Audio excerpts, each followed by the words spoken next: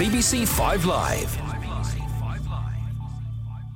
Hello everybody, welcome along to the podcast. It's not Simon and Mark this week, it is Clarice. It is, it's me. And me, Edith. So we had a fabulous time on the show. It was great, which you'll hear in a second.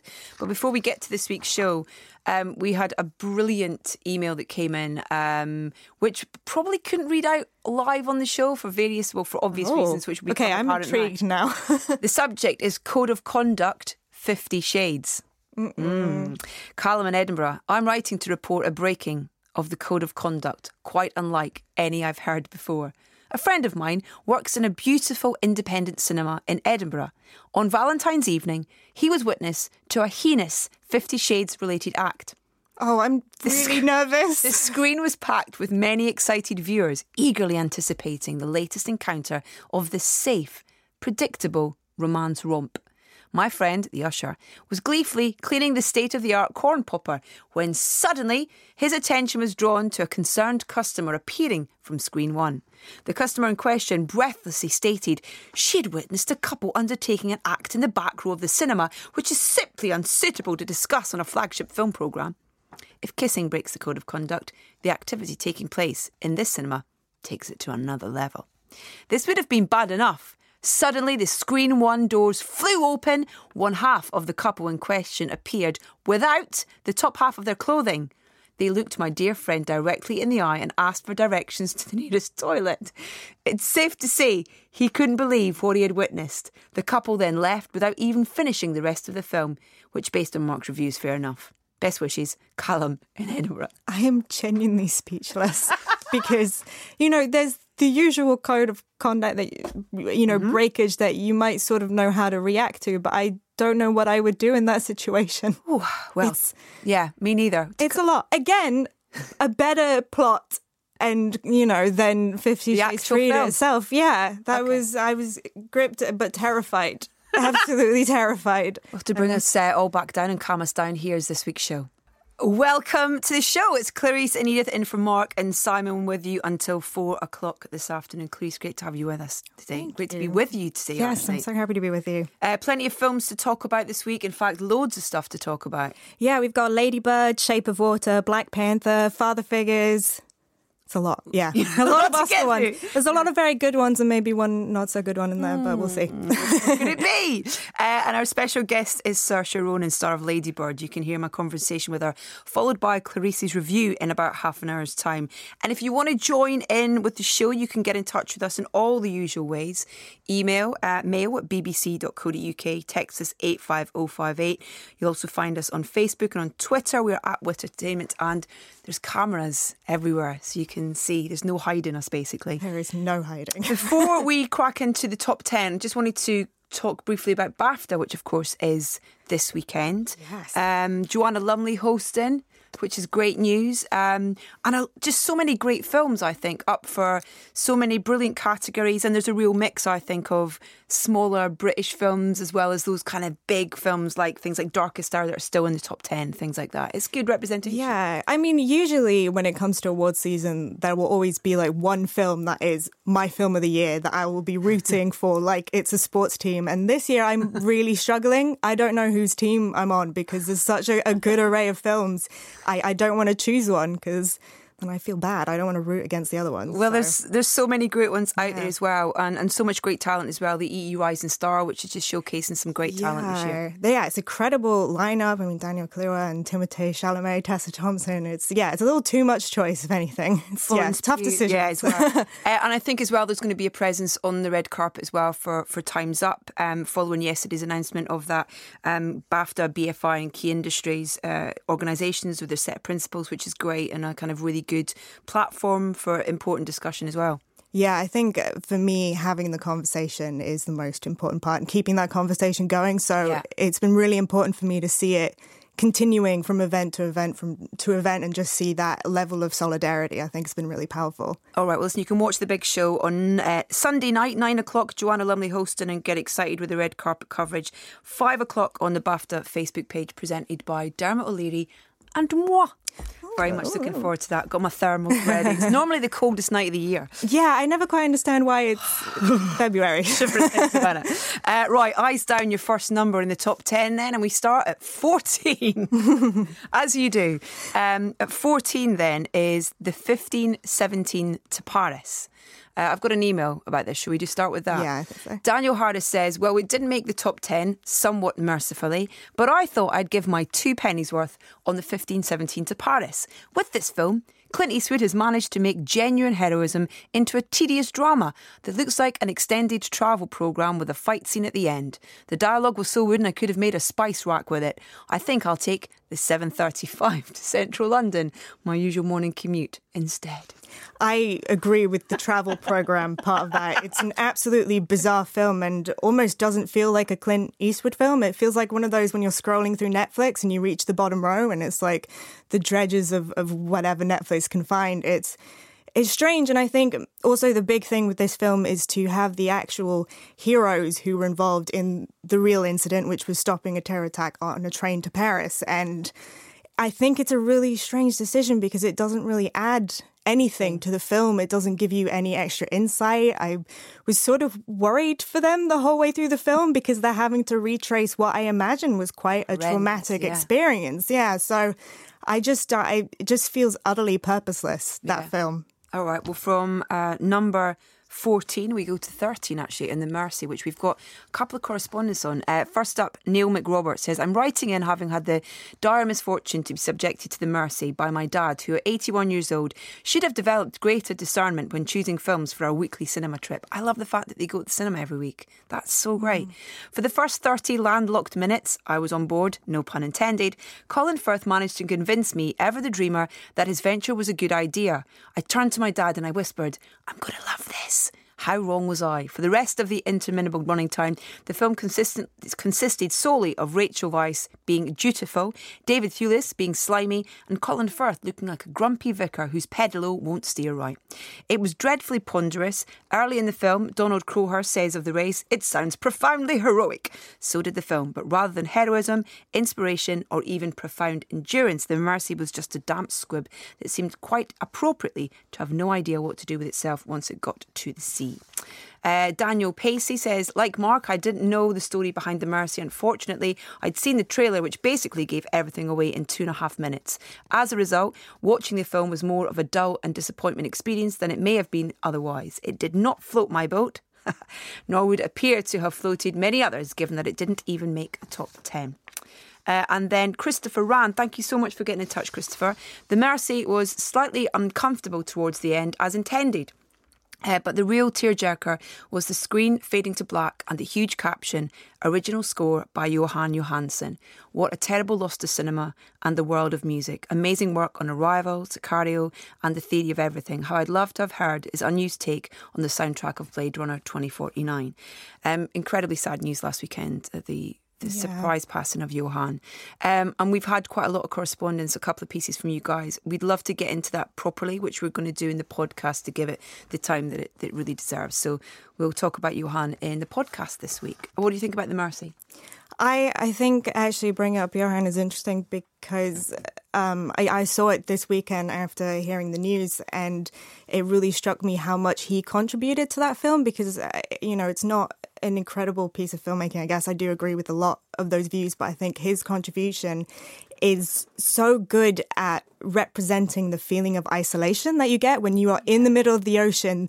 You just know that there is not a single person for miles and miles and miles, and that it can feel very still and quiet and isolated, even if the sea is roaring in your ears. I think that aspect of the film I actually found quite powerful, but I agree with a lot of the other points. Okay, let's get into the top 10 then, and we'll make our way through. At 10 then, we have The Post, which we talked about earlier. Yeah.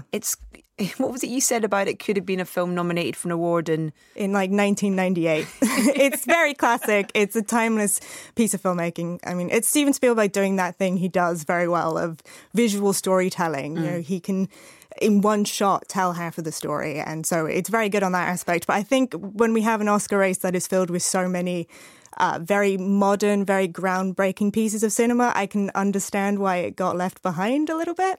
Yeah, I think that it's also as well, though, I think that we, the names Spielberg, Streep and Hanks, we kind of take for granted in a way as well. And you kind of go, yeah. You expect it to be of a standard, and it is. And we are spoiled. We shouldn't do that. We should be so thankful that Spielberg is still making movies for us. Exactly. He might just stop out of spite. Oh, no. You won't pay attention to me anymore. I'm just gonna... Don't do a Daniel Day-Lewis song. Exactly. He might do that. Number 9, Jumanji, Welcome to the Jungle. I went to the cinema to see this with my 9-year-old and a couple of his mates, actually. And, there is something really special about going to the cinema and seeing it with the intended audience as well, and just their reaction to some of the gags was kind of absolutely hilarious. And the fact that now they only want to listen to Guns N' Roses' Welcome to the Jungle, it deserves to be in the top 10 in my eyes, I think. One of the big award contenders and winners already, of course, still in the top 10, 3 Billboards Outside Ebbing, Missouri. What was your take on that? I'm a little bit on the side that's conflicted about it. I'm sorry to say. I think it's the much talked about letters scene, which we don't need to go into. Yeah. But I didn't think the writing in that scene was as good as it should have been. But on the other hand, the thing that I really loved about 3 Billboards, which I guess a lot of people aren't really mentioning, is the relationship between Frances McDormand and her son, played by Lucas Hedges. I think is beautiful because they're at different stages in grief, and the son just kind of wants to move on with his life. Yeah. And she's still, obsessed with it. She's still gripped by it. And I really appreciated that part of the film. Did that one scene then ruin the whole film almost for you, do you think? Almost. Okay. I hate to say it, but I think from that scene and sort of what happens afterward, when there's so much nuance in so many other scenes of the film, to have something that feels so obvious, so heavy-handed, it kind of completely took me out of everything. Yeah. All right, 3 Billboards Outside Ebbing, Missouri, still in the top 10. Number 8, will it be picking up some BAFTAs this weekend? I probably think it might get at least one. I don't know anything, by the way. That's just a complete guess. Number 7, Den of Thieves, which I heard there's already been a sequel penned for this one as well. Wow, that is fast. Yeah, fast. It's only been in the top 10 for 2 weeks. It's like, my goodness. Number 6, then we have The Maze Runner, Death Cure. Which, it's strange to have one of these teen dystopian things coming out so far down the line. I think we'd all forgotten that genre existed to a degree, so it feels a little bit like a fish out of water in one sense. But I think it's really overlong. It's so overlong, and it doesn't deserve to be that long, especially if you're having to return to this world that you've left for so many years. Yeah. But other than that, I think it's got a few little visual tricks that I quite like. Yeah. So there's always got to be this constant feed, though, of that genre, though, at some point, isn't there? Whether it's the Twilight movies or the Hunger Games, that kind of thing, of this kind of, that type of thing. But like you say, there was so much time between that it's kind of like they're almost trying to waste time till the next thing comes along. Yeah, you're almost like, oh, yeah, that was a thing. I remember now. Number 6 then in the top 10. Number 5, this has been in the top 10 for 5 weeks. Darkest Hour. Audiences are loving this film. Yeah, I feel a little bit on the same side as Mark did about it. I know I'm coming in again with another negative opinion, but it's constructive. That's good. Yes. I mean, I do think Gary Oldman is spectacular in that role, and I can definitely see that he will very probably win the Oscar for it.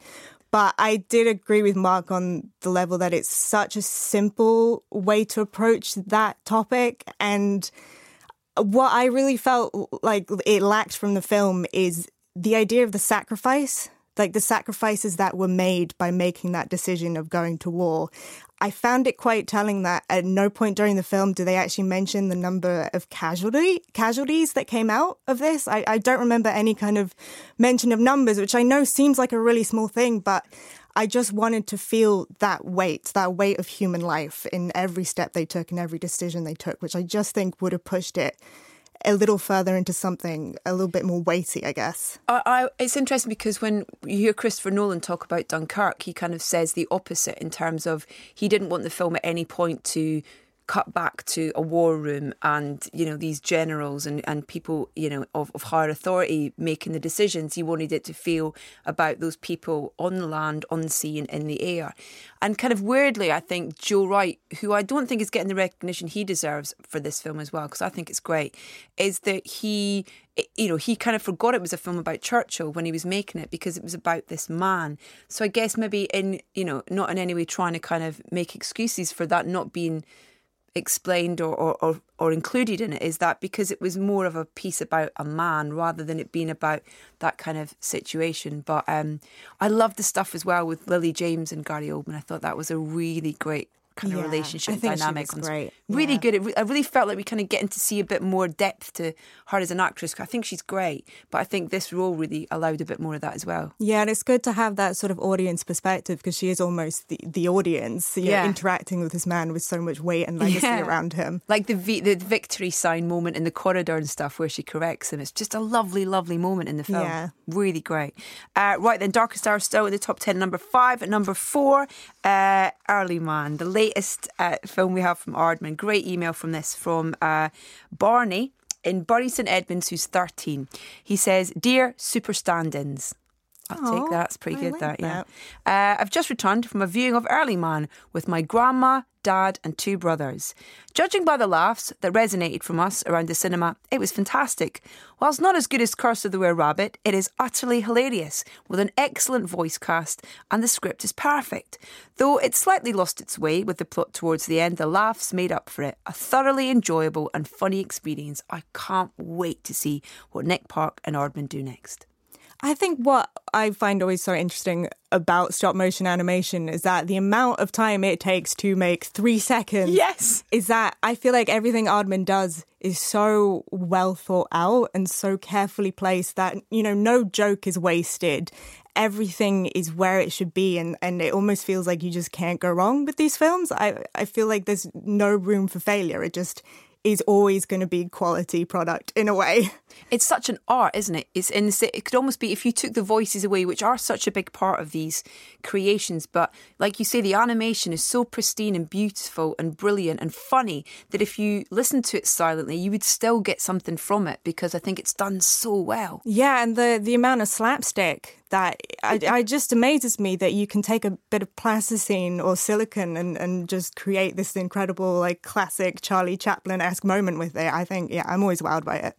I like as well how they've taken, really well-known actors and actresses like Maisie Williams and Eddie Redmayne, and you can't really... if you didn't know it was them, and you wouldn't know. Yes, you're not recognisable. The Tom Hiddleston French accent was a lot of fun. It was, wasn't it? Really good. Early Man at 4, and Coco still in there at number 3. What an exceptional film! Pixar has this thing of giving me genuine, like, emotional crises. The idea within it of, the second death, the idea that you die, and then there's another moment when the last person that remembers you suddenly forgets you, and then you're gone forever. I actually couldn't sleep that night because I was thinking over it so much. It is the most terrifying thought to me, and I can't believe it came out of a Pixar film. I'm amazed. I'm amazed. They seem to they have this wonderful ability to tap into humanity, really, I think, is what they do so brilliantly. Obviously aided by, in Coco, with Michael Giacchino's incredible score and those original compositions as well, part of, and I think it's become the biggest selling film in Mexican history ever. It's just it's great. Yeah, because it's such a celebration, and that's so lovely to see. It's really nice. It's really interesting as well that within Pixar they've adopted the whole premise of celebrating the dead within the building. So they have the Celebration Day of the Dead within Pixar now, where they bring in relatives, loved ones, favourite food and items. That's so nice. That's right, because I grew up in Arizona, so we also kind of celebrated that because it was everywhere around you. And it's such a wonderful holiday. It really affects you, I think, in a way. Brilliant. Well, loads of you still going to see that. It's been in the charts for 4 weeks. This one, 7 weeks it's been in the top 10. The Greatest Showman. I've got a couple of emails. I got one here actually from Chris, who says, after listening to Mark's verdict on The Greatest Showman, I decided to take my daughter, 10, going on 21, to see it on Friday evening. In almost all ways, I am in disagreement with Mark and Simon. The music was catchy, the drama was gripping, and I only registered the CGI because I'd heard Mark talk about it earlier in the day. Bearing in mind the film has been out for weeks, the cinema was largely full, and we left dancing down the aisle to the amusement of the rest of the cinema goers. I'm sure there are technical reasons why the film isn't quite right, but let yourself go. Get caught up in the magic, says Chris. I agree. It's not the type of film I would choose to go and see. I was totally swept up in it. I think I might have cried at least once. And yeah. What did you... I'm glad it exists in a strange way, because I think to have that variety on the cinema landscape, I don't want it to just be like action films constantly, and to have musicals become more of this mainstream thing. I hope we see a lot more. This is what I'm really, really hoping comes out of The Greatest Showman success, is I just want to see musicals every month, musicals everywhere. I love musicals. Well, this was greenlit before La La Land came out. Yeah, which is interesting. Yeah. Because I think La La Land definitely boosted its popularity in a way, because La La Land really brought the phenomena back in a way. I think people, after seeing that movie, remembered how great a musical can be. Like, something like Singing in the Rain, how uplifting a film like that can be. And I definitely don't think The Greatest Showman was perfect. I sort of half enjoyed it, half was annoyed by it, but I'm just glad it exists, is all I can say. I totally agree with that. What I'd like to see is a spin-off from Paddington 2 of Hugh Grant's musical following the closing credits of Paddington 2. It's got to happen, surely. Okay, I actually need that right now. Yeah. Like, at this very moment. Someone make it happen immediately. Right, 50 Shades Freed. It is the number one film. Do you want to start? I gave up on this franchise the moment in the first film that he broke into her house after they'd broken up. I stepped away and I went, this is not an okay way for any man to act, and I don't want any part of this. And so I think there's nothing that 50 Shades Freed could do to get me back on board. And there was nothing that it did to get me back on board. It was just, I feel like the thing with the 50 Shades franchise is that it's less about the idea of the perfect man and more about the idea of money, because all these films are just glamour. It's private planes, it's private boats, it's huge apartments. Like, I feel like Christian Grey could just be a stack of money and it would be the same effect. I think that if Sam Taylor Johnson had been allowed to make the film that she was asked to make with the first film, we would have had a very different series of films. Yeah, because there are touches in that first film that are quite That artful. scene in the office with the red. Yes, I think that's the one scene that you can tell that was her scene. She's been allowed to film that and make that the way she wanted. There's like something in there. You're like, oh, okay, this is interesting. Yeah, Dakota's in charge. Yeah. Right, so loads of correspondence. Karen Richardson, who says, not angry, but disappointed that 50 Shades is number one, not least because my lovely 17-year-old son, who works at our local cinema, had to put up with a steady stream of intoxicated women making lewd suggestions to him during his shift. Needless to say, I shall not be seeing it. Oh, no. Oh, man, that's awful. Stressful. Really stressful. Jennifer Provost says 50 Shades Freed is a snooze fest in almost every way conceivable. But more importantly, Christian Grey's not a nice man. If anyone interrupted my ice cream consumption the way he interrupted Anna's, they'd have a very angry Jenny to deal with. Thanks very much, That's Jenny. fantastic. I fully agree. And Joanne, she says, last night, my equally excited best friend and I took ourselves to see the final instalment of the 50 Shades trilogy. And as fans, we were not disappointed. Let's be serious about these films. They're for entertainment purposes only. They're never going to win a Golden Globe or an Oscar. But for the idea of sheer escapism, they hit the nail right on the head. For 2 hours, I didn't have to engage my brain too much, but instead, I could sit back and enjoy the easy flowing story, which at 7 months pregnant is a joy in itself. I enjoyed the books, and yet they're not Shakespeare or Austen, but again, they're entertaining. I enjoyed the pace of the film, enjoyed the chemistry between Dornan and Johnson, and truly feel the movie rounded up the story perfectly. I may be in the minority with my thoughts, which I'm fine with. And so you should be, Joanne. She says, Joanne, all about the entertainment, Kelty in Glasgow. Yeah, I think if I had been able to get over the breaking into the house thing, maybe I'd feel that way. But I just couldn't. Yeah.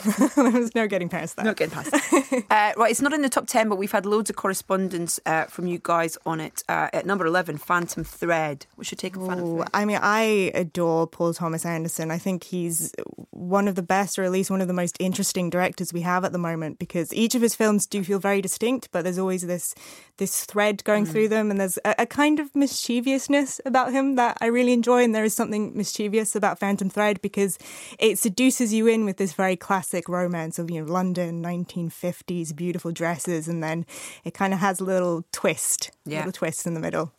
Yes, Leslie Manville as well. That's all I'm going to say. Yes. John Turner says, hello, I'm not sure where the discussion is on Phantom Thread, but I saw it last night and can't get it out of my head. The middle section especially is one of, if not the best pieces of cinema I've ever seen. I say the best because I couldn't see what they were doing. Usually there's some formula or structure, things are hung upon, but this was like the first time you try really good food, see a tailored suit or get a ride in a nice car. It makes you happy things like this exist and also make you realise what all the fuss is about. Still don't know how they did it, but the dialogue, visuals and sound were like an immersive experience at times. It's hard to write about without sounding pretentious, but it would be a shame not to give credit where credit is due. Grant, who says, dear substitute teachers, says, I've seen Phantom Thread 3 times now and my love for it only grows with each viewing. Every aspect of this film, from the writing to the acting to the composing of both image and music, continually filled me with the urge to shout, yes! This is cinema, to the surrounding audience, which I'm glad you didn't, otherwise you'd be breaking codes of conduct. However, he says, being a code-compliant member of the church, well done, I kept it to a broad smile and internal glee. One of many aspects of the film I love is Anderson's penchant for letting his actors act, for foregoing the 1,000 cuts per minute mantra of modern filmmaking to allow so many wordless conversations to play out between Day-Lewis, Vicky Krieps and Leslie Manville. The costumes are amazing, not in that they are beautiful, but they say so much about Reynolds himself. The dresses are tight and controlling, as is the man who made them. Free-flowing garments these are not, with many of the women having to be noticeably squeezed in. The score is another masterpiece from Mr. Greenwood, whose collaborations with Mr. Anderson never failed to remind me how vital and adventurous film music can be. I will no doubt be seeing it again and again. Nice one, Grant. Thank you so much for that. Absolutely brilliant. Right, it is Clarice Lowry and Edith Bowman. I said Lowry, sorry, Lockery. Dear me. And Edith Bowman in for Mark and Simon on 5 Live. Coming up then, we've got Saoirse Ronan, who talks Ladybird. That's all after the latest 5 Live news. Welcome back. It's Clarice Lockery and Edith Bowman in for Simon and Mark here on 5 Live. Clarice is going to review Ladybird shortly, but do you want to just set up what the film is about before we hear from Saoirse? Yeah, so Saoirse Ronan plays Christine Ladybird McPherson. She's a student, she's in her last year of high school and she lives in Sacramento, California, and she's very frustrated by all of it. She's frustrated by her hometown. She wants to go to some fancy East Coast college where the culture is. She's frustrated that she's not the cool kid, so she's trying to sort of meander her way through life. Well, we're going to hear Clarice's review of Ladybird shortly, but first, I had the pleasure of catching up with the star of the film, Saoirse Ronan, and that conversation follows this clip. I want to go where culture is, like How New in the York, world did I raise such a or at least snob? Connecticut or New Hampshire, Well, where you writers couldn't live in the get woods. into those schools anyway. Mom, You can't even pass your driver's test. because you wouldn't let me practice The way enough. that you work, or the way that you don't work, you're not even worth state tuition, Christine. My name is Ladybird. Well, actually, it's not, and it's ridiculous. Call me because your name Ladybird is like you Christine. said you would. You should just go to City College. You know, with your work ethic, just go to City College and then to jail, and then back to City College, and then maybe you'd learn to pull yourself up and not expect everybody to do everything. That was a clip from Ladybird, and I'm joined by its star, the wonderful Saoirse Ronan. Hello. Hello. That clip was you throwing yourself out of a car. Yeah. How did you do Standard. The huge. That's what we all do, isn't it? it? Did they attach a big mat to the side of the car? They actually did. I'd love to say, yeah. Why is that what you thought? Are you so pleased that you got it right? I knew it. No, I was telling people for a while that I did actually jump out of a car and they were really impressed, but I couldn't keep up with the lie. They had a rig around, like the whole way around the car. So there was sort of like this platform around it that you could step onto.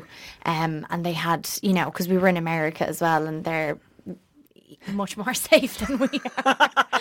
And so there was like 4 mats laid down for me and a stunt man making sure that nothing happened to me. Wow. So, yeah. It's like Lady Bird Cirque du Soleil. It was, yeah. Lady Bird does her own stunts.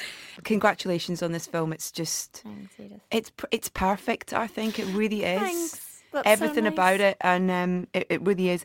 When you're describing it to people, how do you describe the film? What do you say it's about? It's been really difficult to try and like sum it up in a few words. In its essence, it's about a kid who's trying to figure herself out, and she's fine doing that.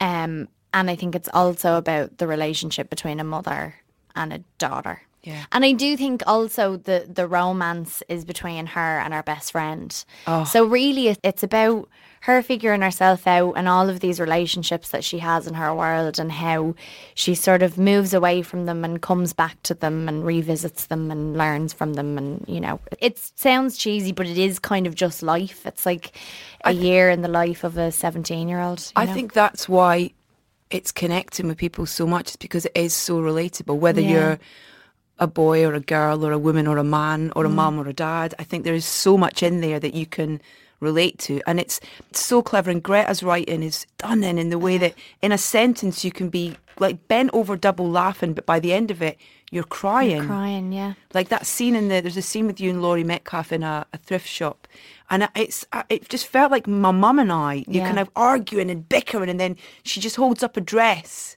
And then even that line she says out of the changing room, and you pop your head out and you go, what if this is the best version? I know. I know. And everyone's been there. And that's why she's so good, because also it suits the type of film that it is. But I think sometimes so much can be over-explained in scenes. And, you know, there's so many scenes that you'll see where a character is like, I just feel like this, and we're not like that, you know. and I think especially, you know, in the scenes in the car and the scenes between her mother and her, there's so much that's unsaid, and there's so much that's like, it's this pent up like frustration or whatever, like in that thrift store scene where she says, you know, why are you dragging your feet, are you tired? And it's so passive aggressive and it's so not that. And then her voice changes when she talks to the woman who's going by, and I was like, I remember when I was younger and my mum would get on the phone and she'd have the telephone voice, and I'd be like, why do you always change your voice? Why can't you just be yourself?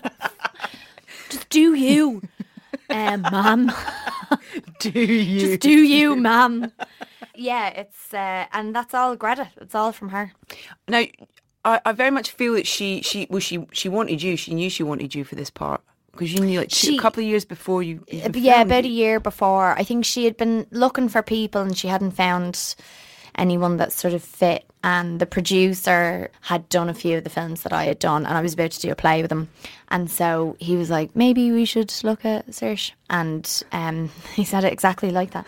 And they sent me the script, and that was it, really. And Greta came to meet me at the Toronto Film Festival in 2015.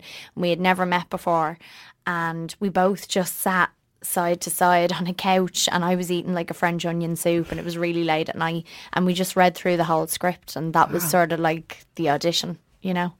The relationships feel so real when you watch them. That's what's incredible. Did you do any kind of chemistry testing with anyone? Because it just feels like there's no one else that could have played those parts at all. I know, yeah. There was no chemistry reading. She just cast it really, really well. God, she's good. And actually, she's so clever.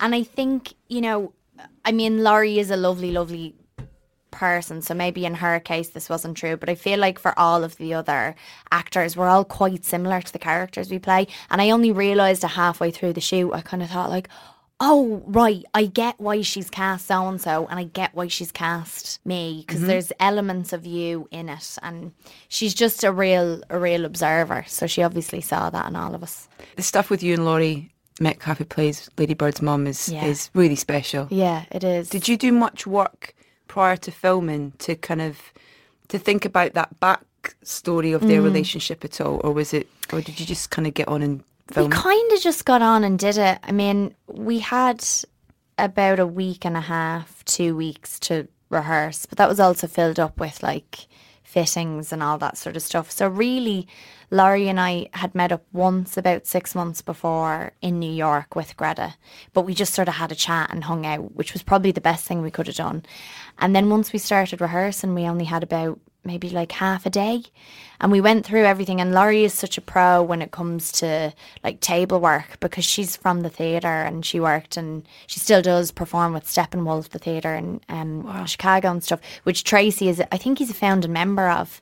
So for her, she was really brilliant about using the time to sort of like figure out what the trigger points would be in each argument scene, and you know, where we had come from. And I think also both of us saw the good in our characters. So, you know, I think with her character in particular, you could read that on the page and go, oh, well, she's the worst, or she's a villain, or she's, you know, but she saw the good in her. And so I think that just naturally came out, and all of that love that we started to have with one another came out as well. So it's funny because I one of the things that I was writing down as watching it was that she's not your usual mum character. No, there's so much more to her than that kind of moaning mum that you normally get on screen. Well, this is the thing, but I think it's the same with a lot of more so female supporting characters.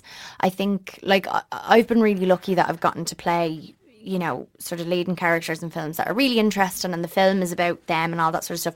But I feel like a lot of the times with supporting female roles, they are literally just like the mum or the girlfriend or the sister, and they're so yeah, exactly, and there's nothing else to them. And Greta obviously didn't want to do that because she's smart, and we've all seen it and we're all kind of bored of it. And Laurie she's such a good smart actor that was already on the page. There was so much there. Like, there's so much in that character that just humanises her, really. Yeah. And you understand her, even though, like, she's harsh, but you get that it's coming from a place, I think, of love and fear. Because everything's about to change, you know. Now, you've been at the Oscars where you've been nominated. This is your third nomination, is that right? Yeah. Greta's never been. Is that right? I don't think she's ever been to the Oscars, and she's never been nominated. And she is the fifth woman ever. Only the fifth? In 90 years to be nominated for Best Director. It's insane. It's crazy. The only other ones I can think of is Barbara Streisand and Catherine Bigelow. And I can't think of her name. Sophia Coppola, maybe, for Lost in Translation, maybe. Oh yeah, she probably got nominated for that. The fifth, that's crazy. But that's it though. There's like one other person. It's like so bad. Is she excited? She must be over the moon. She's so excited. Because she normally sits at home and makes a party, doesn't she? She has a party. And you know what, actually, I've got it on my other phone, but she sent us a photograph, loads of us a photograph after we found out about the nominations, and it was a photograph of her and her friends when they were 15, and they were at an Oscar party, and the rest of them were in like these kind of cool teenage clothes, and she was in a full-on gown. She was in like this full red gown, and she had her hair done up and her makeup done, and she was like really tall for her age and like looked beautiful and was really excited. And now she's getting to go. Oh, so it's brilliant. She's chuffed. Absolutely. And you know what? She deserves it. She made a brilliant film. She absolutely deserves it. So I wish she'd been given a BAFTA nomination as well. I really thought she deserved that as well. Yeah. But you know, I think the film is going to get an amazing recognition. I think so too. Anyway, and you know, you've already won a Golden Globe. So chill out on winning. I was reading an interview with you, and you were talking about how even at the age of 12, when you were doing, you know, red carpets for Atonement and stuff, you very much recognised then that you were getting asked the different questions as to what men were being asked or boys were being asked on the carpet. Has that changed? Everyone's terrified to ask you about your dress now. Good. And one person I think has asked me, do I have a celebrity crush? And I was like, no, I don't. And you know, this was the thing, is that even when I was a kid, I don't think I realised at the time that there was any difference in the type of questions I was being asked. Because I remember at the time it just infuriated me, just as a person who I just, without even knowing what feminism was at that stage, I just didn't want to be defined by that or by anyone else. Yeah. And I always found it really, really annoying when people would, my stomach is grumbling so much. I'm so sorry. Someone get Saoirse some so food. Hungry. But what would you like? Are you going to get me something? Go on, what would be on your list right now to eat? No, to eat right now. Go on. We can Bag send of some popcorn. a banana. A banana. Banana. Be great. Yeah. Anyway, few you were eggs. going on. So by that point, you didn't know what I- feminism was. I but didn't yeah. know what feminism was, but at the same time, I was aware that like this wasn't something I was comfortable with, being asked like who I had a crush on or did I like dressing up or anything like. Because I also wasn't that kind of kid. Like I grew up in the countryside. Stomach again, do you hear that? I grew up in the countryside and I went to a mixed school and boys and girls were just the same. We were just, it was all the same. So to then go into a world where it seemed so separate felt weird. Before you go, Mary Queen of Scots. Yeah. Where are you from in Scotland, by the way? I'm from a little fishing village called Anstruther, which is on the east coast near St Andrews. Okay, So about an hour north of Edinburgh. Right. But I'm going to Scotland later. Today? Yeah, going today. Where about? I'm going... This isn't going out till next week, so it's fine. Oh, right, yeah. I'm going around sort of like southern. Oh, just for a wee holiday. Why not? Nice. Wink, wink. What can you tell me about it? Because I'm so excited. I hope you like it. It really feels like it's for the Scots. It's something that I had signed. I probably told you about it ages ago. I signed up to it when I was 18. So 5 years ago was when I was asked to do it. And I've been waiting to do it for a really long time. And Mary has been so misrepresented and misinterpreted in the history books, and it's because her story has always been told by the people who wanted to vilify her, and finally John Guy wrote this fantastic book that was true and it was honest, and Beau Willimon, who created House of Cards and is really great at like political thrillers, he came on board to write the script. Josie Rourke directed it. And it's a really brilliant cast. People like Margot Robbie plays Elizabeth, and Guy Pearce is in it, Ian Hart, Jimmy McArdle, Jack Loudon, all these really great Scottish actors. Oh, amazing. Yeah. I think Martin Jack's going to be Compston. the next James Bond, by the way. I'm just going to He'd be great. He'd be great. He's a good one. But we're just really proud of it. And we shot up in Scotland for about a month. And then we did the rest in the studio. But I love it. I love the Scottish people. I love the history. Yeah, we're really excited about it. Do you know when we're going to see it? November, probably. Wicked. Good luck. Thanks. At the weekend. Thanks. I really hope to see you on that podium. You so deserve it. Well, you'll be there, right? I'll be waving. I always love when you're there. I'll bring some polos and lovely. things. Just Yeah, I'm gonna. Well, clearly, I'll have I a banana. need to eat something. I'll have a banana waiting for you. Saoirse, thank you so much, love. Thank you. Oh, she's an absolute joy.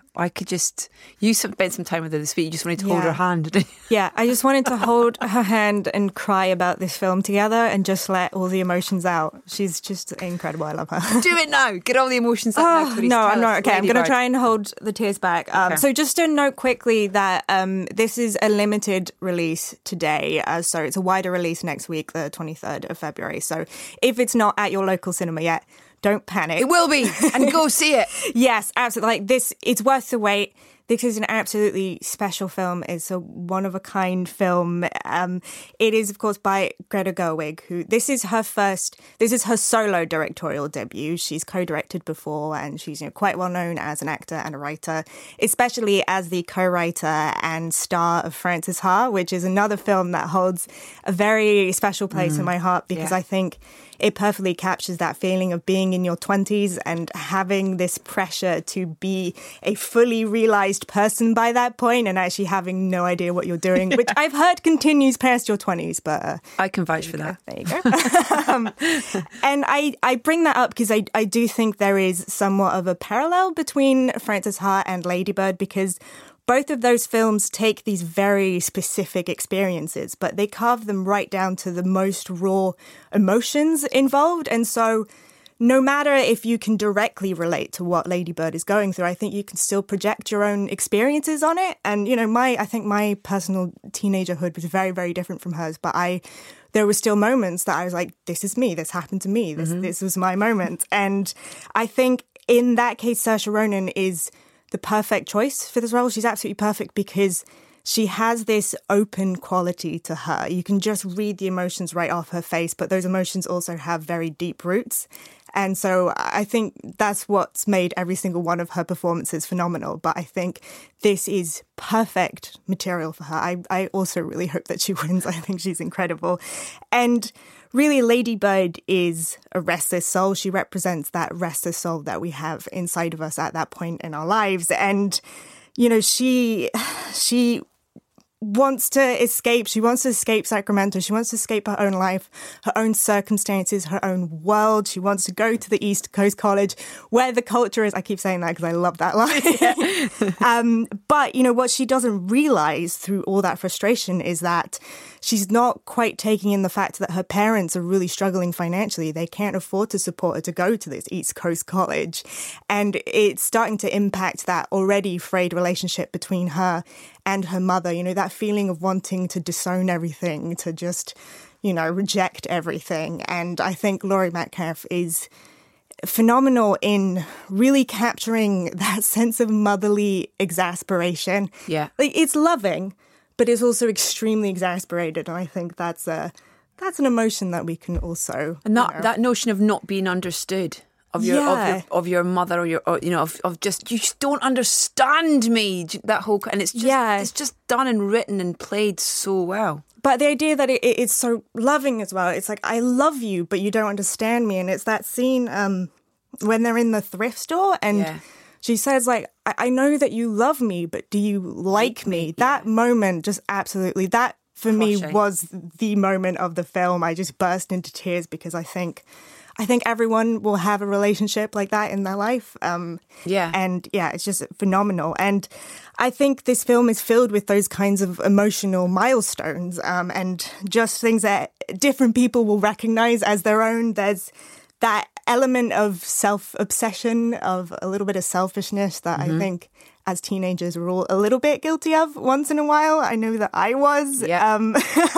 Also, the idea of struggling with your identity, which, you know, in this film, she kind of swings from trying to be the theatre kid to try and be the cool kid. And especially the idea that dissatisfaction with yourself can actually end up really impacting people that you love. In this case, it's her best friend, played by Beanie Feldstein. Oh, she is amazing. She's incredible. And she only has love to give, but there's that feeling of rejection because she can see that Lady Bird is so dissatisfied with herself that she sort of interprets it as, oh, is she dissatisfied with me? Like, is that what's going on? And that's quite a tragic, you know, she is the supporting character, best friend trope. But what's so different about her is that her emotions are so layered. There's so much going on within her. And, you know, she's a very special character on her own. And I think as well, there's her having making some mistakes with boys. Boys in this film are played by Lucas Hedges and Timothée Chalamet, which,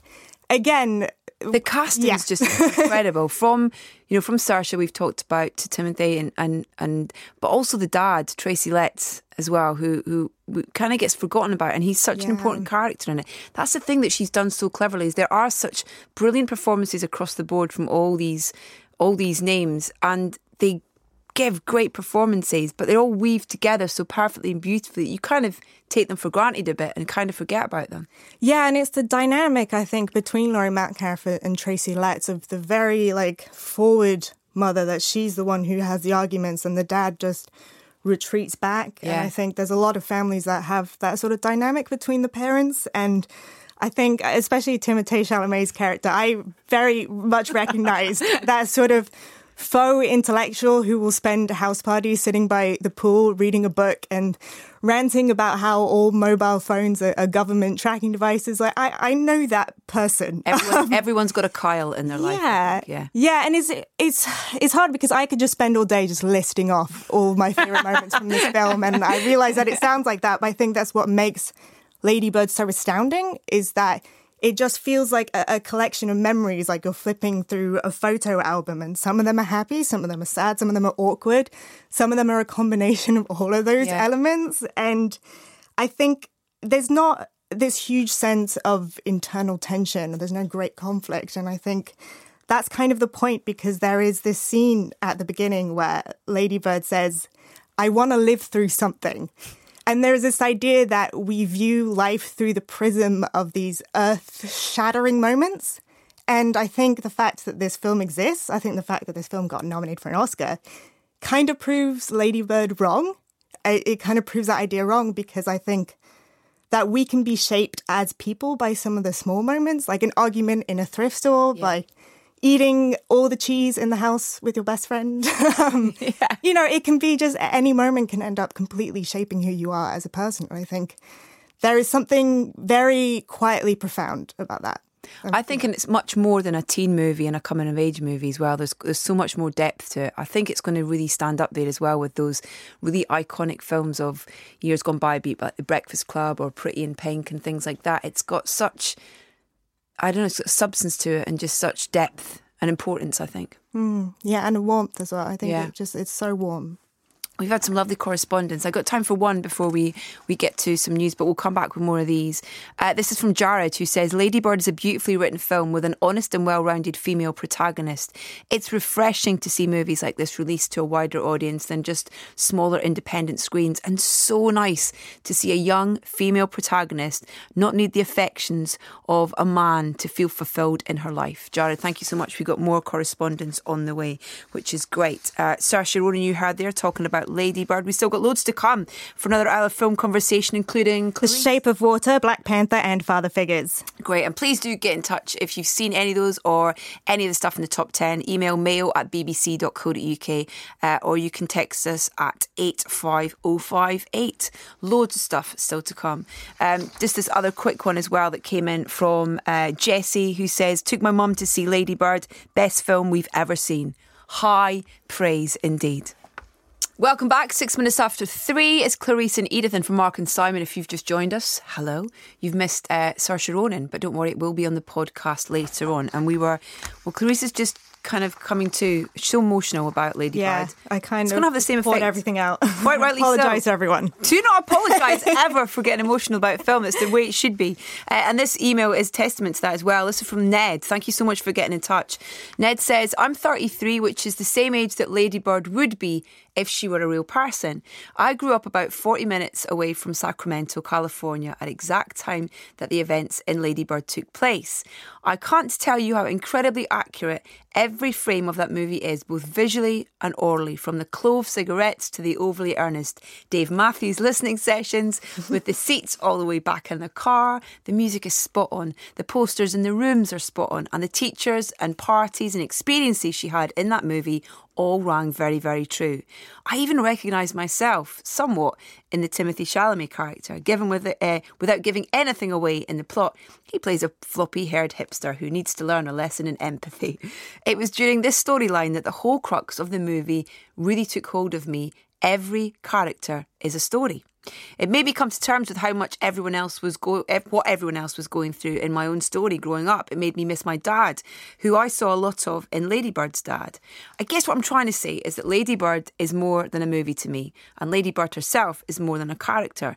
It's something that I will show my kids one day as the most accurate depiction of my own coming of age from the Midwest of California, feeling of growing up in Northern California at that time.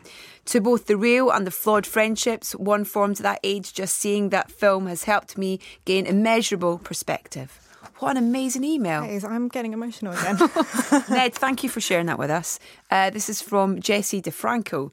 In dealing with growing up and adolescence, Lady Bird is nearly flawless. It's the kind of movie you watch and realise is bound to be a classic. The story seems deeply personal to writer-director Greta Gerwig, and yet still remains universal in what it represents. We have all had to grow up and learn to let go of things that once seemed unbelievably important. Thank you very much, Jessie.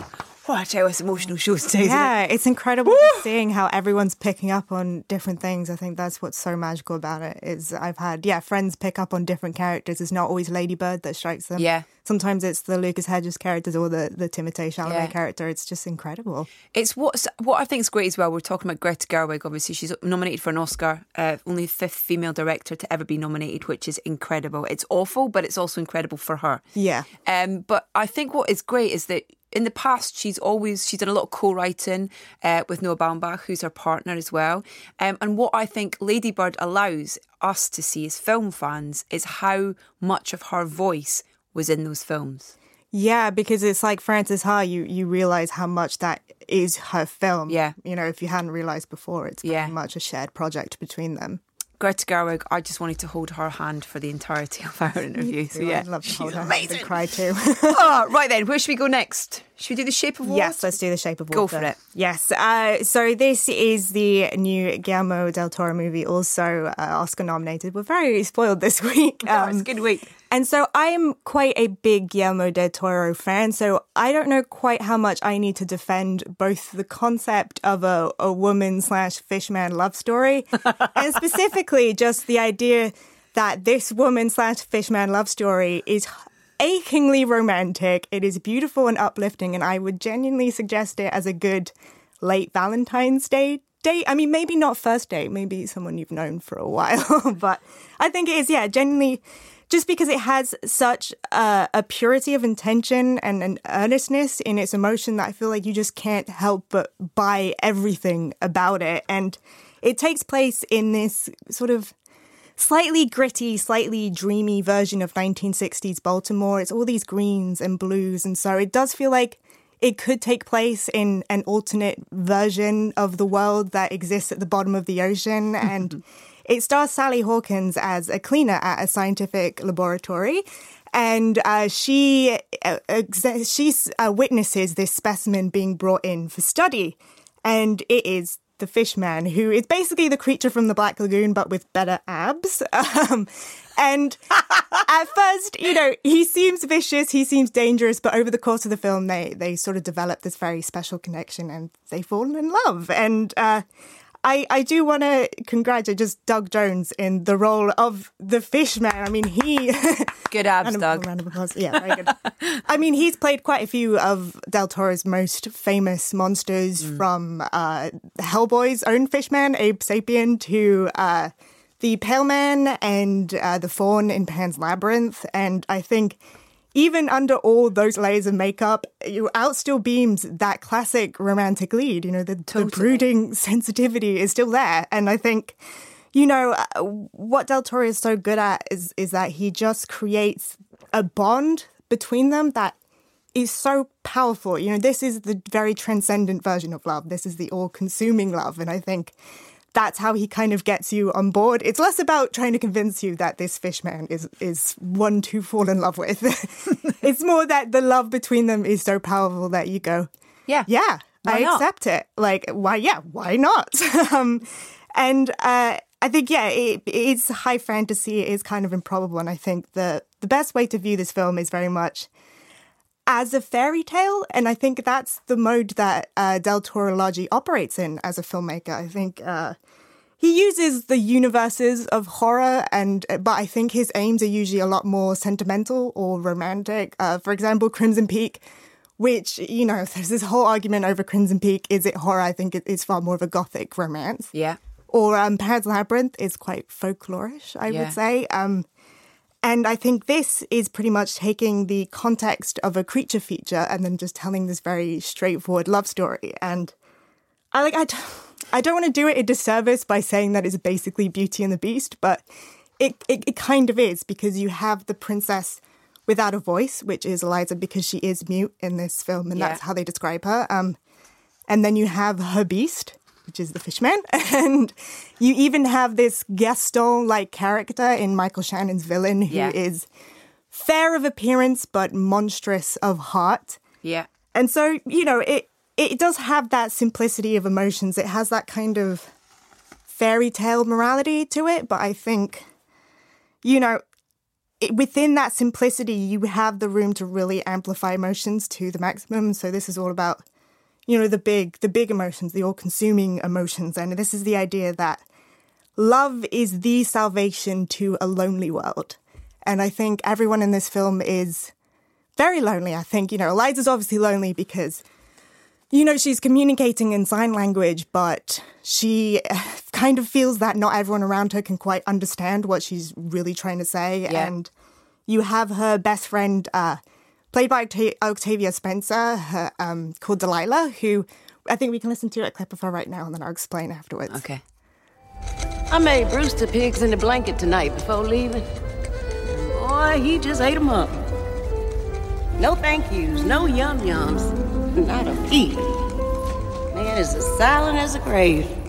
But if farts for flattery, honey, he be Shakespeare. And then I get home, and I bake him breakfast. Eggs, bacon, and butter toast. I butter the man's toast, Elijah. Both sides, as if he was a child. And I don't even get a thank you. You'd be grateful, because you're an educated woman, but my Bruce, all he had going for him was animal magnetism back in the day. Hadn't worked in a while. What in the Sam Hill? Lou! You boys mind putting the trash in the can? That's what it's there for. Oh, I love her in it. Yeah, and so you can tell from that, she's kind of doing the talking for both of them, but when she returns home to her husband, it's like, he barely acknowledges her. And so I think from that perspective, she's also very lonely. You have her neighbor, played by Richard Jenkins, who is isolated because of his sexuality, and there is that deep well of sadness there. And I think, even Michael Shannon's character, the villain, is isolated because he sees himself as being above his present circumstances, and he feels alienated by his surroundings. And so, yeah, I think there is this simplicity to the film, but I think there is also just a profound kind of, I don't know, there's just a beauty and a largeness of emotions that is quite moving. You suggested that it was a good film for a date film. It's definitely not a film I would suggest to watch with your in-laws, which I did. There's a scene, I'm not going to go into detail about it, but there's a scene very early on in the film that involves Sally in a bath. And we'd deliberately not kind of read much about the film before we watched it. And it was one of those really awkward situations where you're like, oh, what have we put on? What am I about to watch with my mother and father-in-law? But thankfully, that kind of was not a main focus of the film and making it uncomfortable sort of thing. Yeah, I should point out this is a very adult fairy tale. Yeah. I kept mentioning Beauty and the Beast. It's not appropriate. Yeah. There is singing and dancing in it, but yes, yes, but it's very different. Yeah, but it's so beautiful. And like you say about it, could almost be set in that because of the tone of it and the colours that he's used. You kind of almost, it could be set under the ocean, Yeah, and I realise that I've described Lady Bird and Shape of Water as both profound, and I kind of think that they are, because both of them, it is that kind of simplicity, but you take so much from it, which I think is, I like to see an Oscar film, I guess. Yeah. Well, we got some great emails actually have come in. Anna Nixon. Hi, Anna. The film was a captivating fairy tale set in a highly stylised world. The story was beautifully told, and by the midpoint had me believing in the unbelievable, a true love story across species. In fact, as a child of deaf parents, the most unbelievable part was that a neighbour and colleague of a mute character bothered to learn sign language, and to such a proficient level. This is a very rare occurrence in this world. We'd definitely recommend, but those of a squeamish nature should beware some moments of pretty grim violence. Yours, Anna Nixon. But that's the kind of thing with Guillermo, isn't it? It's that there's a beauty but also a darkness to what he does. And he manages the two so brilliantly together. Yeah, so uniquely brilliant. It's such a consistency across all his films as well, which is really interesting, because it just seems to be his world perspective that, the grotesque and the beautiful can live together in one space. Yeah. Thomas Uden, hello. One of the things that I always love about his films is that Del Toro takes elements of childhood fantasy, then twists and molds them into something far darker, far more thought-provoking, all the while maintaining the sense of fantastical wonderment. The So, as no one is calling it, is no exception. A beautiful, warped, touching piece that strikes at the very heart of what constitutes love and humanity. It's rare that I go to see films a second time so soon after I first see them in the cinema, but I look forward to returning to this next week and getting lost all over again in the vibrant, brilliantly twisted mind of one of the greatest ever directors. Thomas in Norwich, thank you very much.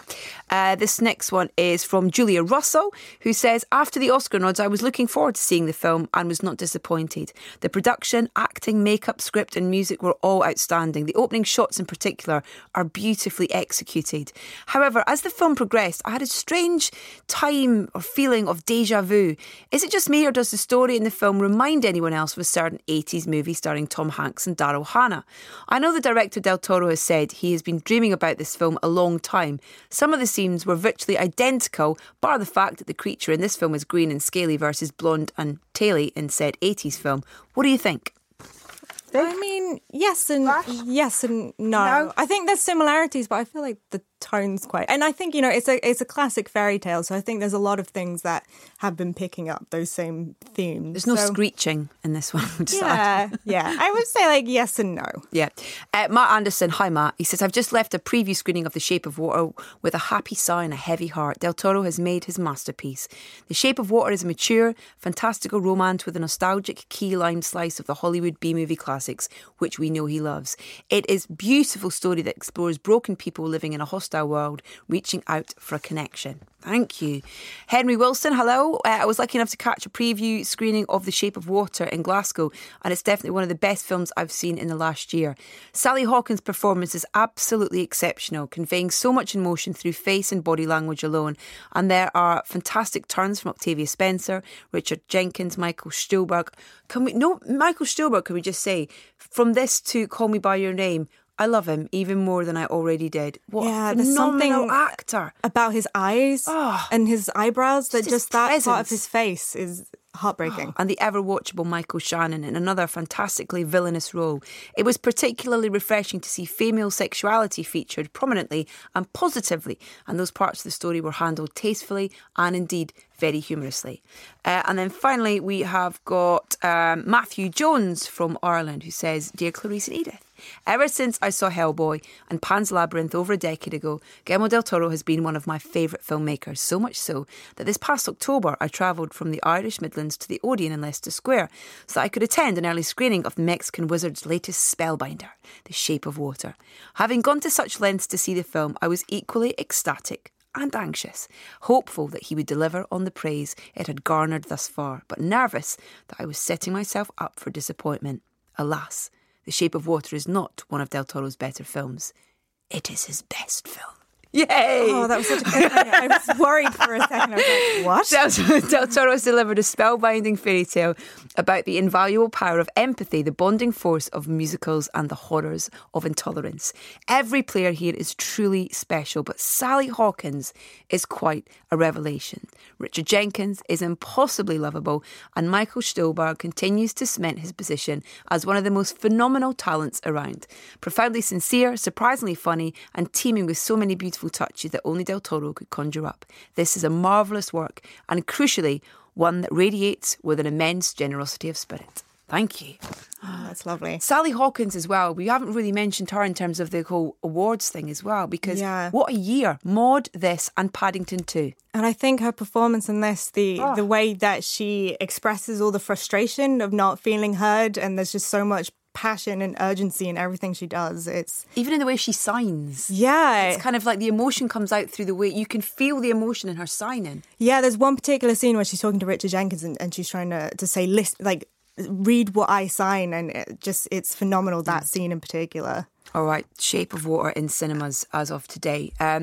Black Panther then. Now this was out midweek, is that right? On Tuesday, and we've had some correspondence, and then we'll hear from you, Clarice, in a second. This is from Alex in Finsbury Park, who says, my girlfriend and I saw Black Panther last night at the Odeon Cinema in Covent Garden to a packed house. We both loved it, and while we disagreed on Michael B. Jordan's performance, we both thought the character of Killmonger was superbly written, complex and sympathetic. Not always the case for Marvel villains. His pain had meaning, his motivations made sense, and while he was undoubtedly cruel, we could understand why. I also thought Ryan Coogler and crew did a fine job of creating a world that felt fantastic and yet real, connecting the fictional nation of Wakanda to a very non-fictional history of European colonisation and imperialism. Special shout out to Letitia Wright. Can we just give her loads of awards now? I want to see her in every Marvel film now. Yeah. She plays Shuri and Winston Duke as M'Baku, I think that's how you say it, who were both utterly charming and often hilarious screen presences. I hope to see more of it in the future. We'll get one more, then we'll come back to these in a second. This is from Sophia. I've always been proud to be a black woman, but watching this film made me feel even prouder. Such positive role models, a great storyline and wonderful messages. Smart, funny, great landscapes, plus fantastic action and set pieces makes this one of my favourite Marvel films of all time. I cared what happened to the characters and enjoyed the little black in jokes. I felt like this film really got me and spoke to me and couldn't believe it's a superhero movie. I grew up reading comics and never thought this would be one that would get made, as I thought a black superhero wouldn't be considered lucrative enough for Disney. I, for one, am glad they took the risk and produced this wonderful film. I'll probably see it at least once more. Who am I kidding? I'll probably give it another 2 more viewings at least, and hope this is the first of many Black Panther films. Thank you, Marvel, and kudos, Disney. Yeah, I think that's wonderful to hear that, because I didn't want to speak on behalf of, what it feels like to be represented by that film, which, it is phenomenal that it is a major Black superhero, a Black director, a majority Black cast. And there's one thing that I did kind of want to center on, and it's the idea also that it's very Afrocentric, and it's specifically drawing on this idea of Afrofuturism, which has plenty of different definitions, but often Black artists define it as an ability to celebrate African heritage without the burden of colonialism, but also to be able to imagine a future where society doesn't seek to limit them. And what I found particularly powerful and incredible about Black Panther is how the director Ryan Coogler managed to bring all those ideas of Afrofuturism into this one complete unified vision. I mean, it's the visuals, it's the soundtrack, it's the costuming, it's the characters. Everything just connects so well together. You have the African designs with, futuristic elements. And so to just explain the plot really quickly, this is the first solo outing for Black Panther, the character, aka T'Challa, who's played by Chadwick Boseman. So we first saw him in 2016, this is Captain America Civil War, where he inherited the role of the Black Panther and King of Wakanda from his father. And so this film sees him returning for the first time to his kingdom. And Wakanda is this fictionalized African nation where, partially due to the discovery of vibranium, which is also fictionalized super metal, that it's sort of allowed them to be the most technologically advanced country in the entire world. But they've made this very crucial decision to hide it for their own protection. And so he's returning home for the first time, and he now has to face some enemies that are there to threaten his sovereignty. And those are the characters played by Michael B. Jordan and also Andy Serkis. And I think in those characters, in all of the characters, there are such complete character arcs. Yeah. Everyone has an internal conflict. They have some sort of decision that they have to make that really, really affects them. And I think particularly the women are phenomenal. That trio of Danai Gurira's Koye, Lupita Nyong'o's Nakia, and also Letitia Wright's Shuri. They're all these very different characters. There's the stoic warrior, there's the heroic one, there's the tech genius / wisecracker comic relief. And it's fantastic to see that variety as well. And also, to return to one of the emails pointed out so well, Michael B. Jordan's character, Killmonger, is one of the most fantastic villains I've seen in a long time. Yeah, and I almost hesitate to call him a villain, I think, because although there are actions that clearly define him as a villain, I think the place that he's coming from is such a real place, such a justified place, that it's not really about good versus evil. It's about two different perspectives on the same situation, and it's about what sacrifices they're ready to make. And I think, that as well just comes back to that idea of Afrofuturism. And this film is not afraid to ask those big questions, to have those giant conflicts within the film. But at the same time, it's not something that's overwrought. Like, I feel like I'm making this film sound like very grim and very serious, but it's still got that lightness to it. It's still got humor. It's still got the action scenes, But that's what Ryan Coogler and Nate Moore, the producer, have done so well. So they have put all that into this film and made it so watchable, so entertaining, and such a great film. Yeah, and it's such a perfect balance, I think. It never swings too much one way, it never swings too much the other way. And I think, I'm just astonished the fact that he managed to bring so many different elements all together, just this one complete vision, very centered, knows exactly what it's doing. It's still a Marvel film, it's still fun, but it stands on its own, absolutely. And it's amazing to think that Ryan Coogler has come from, Fruitvale Station, Creed, to this. That's incredible. And just, it's as if he's been making blockbusters for decades. Like, just not phased. Yeah, totally. This is a great email from Anne. She says, I really enjoyed this film. As a middle-aged white woman, I'm not sure I'm really the target audience. Colour and age aside, this film had some great role models for women, strong, independent and pivotal to the plot. It was great, full of action, dark deeds with good overcoming evil, as always with Marvel. However, I felt it could have done with some serious editing, as it took way too long to get to the point. I like a backstory as much as the next person.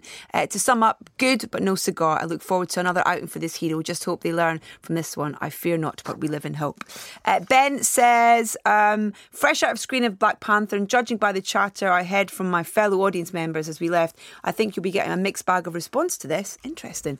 One of my personal joys of watching comic book movies is retelling them to my 7 and 4-year-old daughters at bath time the next day.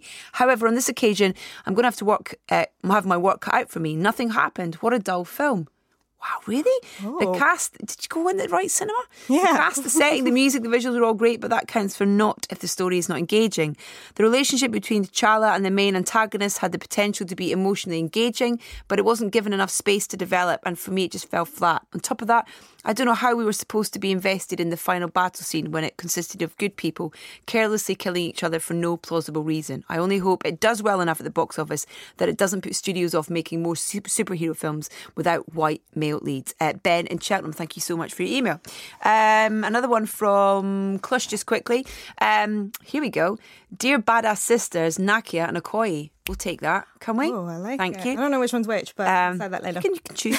Being a British-born Indian of the 80s, I never fully understood the current drive for equal representation in the media of race and gender. I grew up seeing the hero, a US male, villain, a Russian, token female, a gorgeous blonde, drug dealer criminal, black male, terrorist, male brown skin and a Middle Eastern accent. Despite such a twisted representation, I don't feel I've grown up into a Russian-hating, womanising racist. So why the need for equal representation? Black Panther provided the answer resoundingly.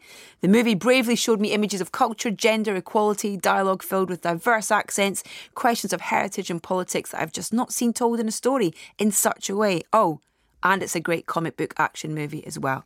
Thank you so much for your email, Kush. Absolutely brilliant.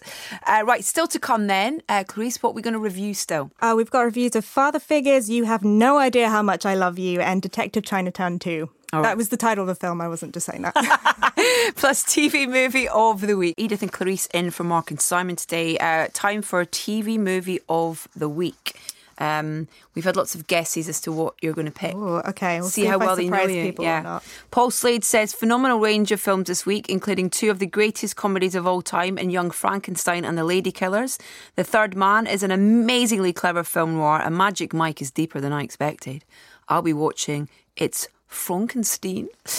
Karen Richardson, my pick would be Guess Who's Coming to Dinner, an historic cast. Theme still relevant today, and I defy any self-respecting woman not to fall in love with Sidney Poitier. Hopefully, Clarice will pick this as well, if only to encourage those who haven't seen it to check it out. Ian Smith, Napoleon Dynamite for me. Oh my God, Oh. love this film. Mainly because during this week, that includes Valentine's Day, we need a film next week that I love and my wife can't stand. Gareth says Third Man is the best, my fave movie, but Clarice will go for Young Frankenstein, which is also superb. Steve Collier, I'm going for Blade. As I was having a conversation with a friend last night, post Black Panther, and was reminded that there has already been a great Marvel franchise, albeit not in the MCU, with a lead played by a person of colour. The sequel was even better. And Gordon Winter says, I haven't seen The Third Man, which I will put right this week, so I will vote for Young Frankenstein. Terrific cast, Wilder, Feldman, Khan, Leachman, and a wonderfully funny film. Yeah, I think people largely guessed what I was going to pick. I mean, Third Man is a classic, obviously. I think for Magic Mike and Blade, I maybe would have been more inclined to pick them if they were the sequels of both ones. So yeah, it is Young Frankenstein, just because I remember being sat down in front of the TV as a kid and being told, this is what comedy is. Like, this is comedy. Yeah. And it was Young Frankenstein. It's my favourite Mel Brooks, I think. It's a masterclass, and I think everything is so inspired by that film and by all of Mel Brooks' work that it's Young Frankenstein. No one mentioned 8 Mile. I loved 8 Mile. I went to cinema twice to see it. Second time I went, I printed out the lyrics for Lose Yourself so that I could sing along in the closing credits. I mean, who does that? Me, that's clear. Sorry, yeah. I think I was too young to go see it when it came out, but I remember I also printed out the lyrics because everyone did. Young Frankenstein is 11:15 on BBC Two on tomorrow night, Saturday, PM. Did that make sense? 11:15 PM tomorrow night on BBC Two. And if you did fancy 8 Mile, 10 o'clock tonight on ITV4. Wow, there you go. Lose yourself. Go on. In the moment, the music. Yeah, here we go. Exactly. Next up, we have So Bad It's Bad. So here are some suggestions, okay? That's what people have said. Mike says, anytime, shut up. I always get this wrong. But what? Correct, But what? I've got to say it really slowly so that I don't curse on the radio. It's mentioned, I honk with laughter. For that reason alone, it must be the truly awful P.S. I love you. Gerard Sweeney says, that's fighting talk as far as my wife is concerned. P.S. I love you is one of her favourites. Jeffrey Dean Morgan and an Irish accent leaves her in a puddle. Michael Chappell, but Casino Royale's wonderful. A psychedelic experience with one of the finest soundtracks in existence. Ian Johnson says, Aaron Paul was amazing in Breaking Bad and has since gone on to make a series of abysmal film choices with Need for Speed definitely first on the grid. TV movie of the week, So Bad It's Bad. Come on. Alvin and the Chipmunks. Chipwrecked. Which I have less to say about the film itself and more to say about that title. It just, for some reason, the titles of the Alvin and the Chipmunks movies make me furious because I just think, who had the arrogance? Arrogance and the confidence to What come about out? Road Chip? That makes me even angrier. How many times have you seen Alvin and the Chipmunks Chipwrecked? I mean, once. I mean, I've seen it. I'm in double figures. I've got a 4-year-old and a 9-year-old. I have no choice in the matter. Oh, no. Chipwrecked is a regular. If you haven't seen it, it's on tomorrow afternoon, 2:50 on 5 Star. Here we go. I'm not a band in the 80s.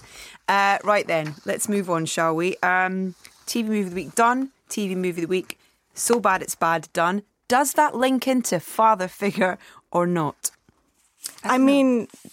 So Bad It's Bad? I guess So Bad It's upsetting. Oh, wow. bit. But in a different way. Okay, I need to explain this because I did expect father figures to be one of these, the boys, they're having some hijinks, look at them go movies, just kind of puerile humour. And it absolutely is that. Okay. But also there is this air of sadness to the film, which I don't think was intended. I really didn't like it. I was genuinely a little bit put off, upset by it, concerned Offended? by it. Not offended, just more concerned because the pitch is that you have Ed Helms and Owen Wilson are playing these twins who are opposite personalities. Ed Helms is very uptight. Owen Wilson is very laid back. And they find out from their mother, played by Glenn Close, that who they thought was their father was actually a complete fictional construction. And what actually happened was more of a Mamma Mia type situation in which she's not quite sure who the father is. Ooh. So they go off on a road trip to try and find him, and cameos ensue, including by J.K. Simmons. I'm not quite sure why he's here, but we do have a clip of him, so let's listen. So what are you doing here? Is everything okay with your mom? Everything's good. We're on a quest, and I'll just cut right to the chase. Did you know Lenny between April and May of 1975? No, we're like in a biblical sense. Yeah, 75, that sounds about right, yeah. Why do you ask? We think we're your sons. Your boys. Me and Pete. You're our dad. Would you just excuse me for a minute? There is no way those two jackasses are my kids. Wow. So, maybe you can't tell fully from that clip, but my issue is that Ed Helms' character in this film is not comedic, I don't think, at all. So he is a divorced father whose own son hates him. He leaves his own mother's wedding to go watch Law & Order SUV in the dark, which I find very concerning. He sounds like a spoiled brat. Yeah, and also when he finds out that his father wasn't real, he basically created his whole life around this fictionalized father who supposedly died of colon cancer. So he becomes a proctologist. And like the realization that he's wasted his entire life is absolutely devastating to him. And so I just was not amused and more genuinely concerned for his well-being during this film, which I think...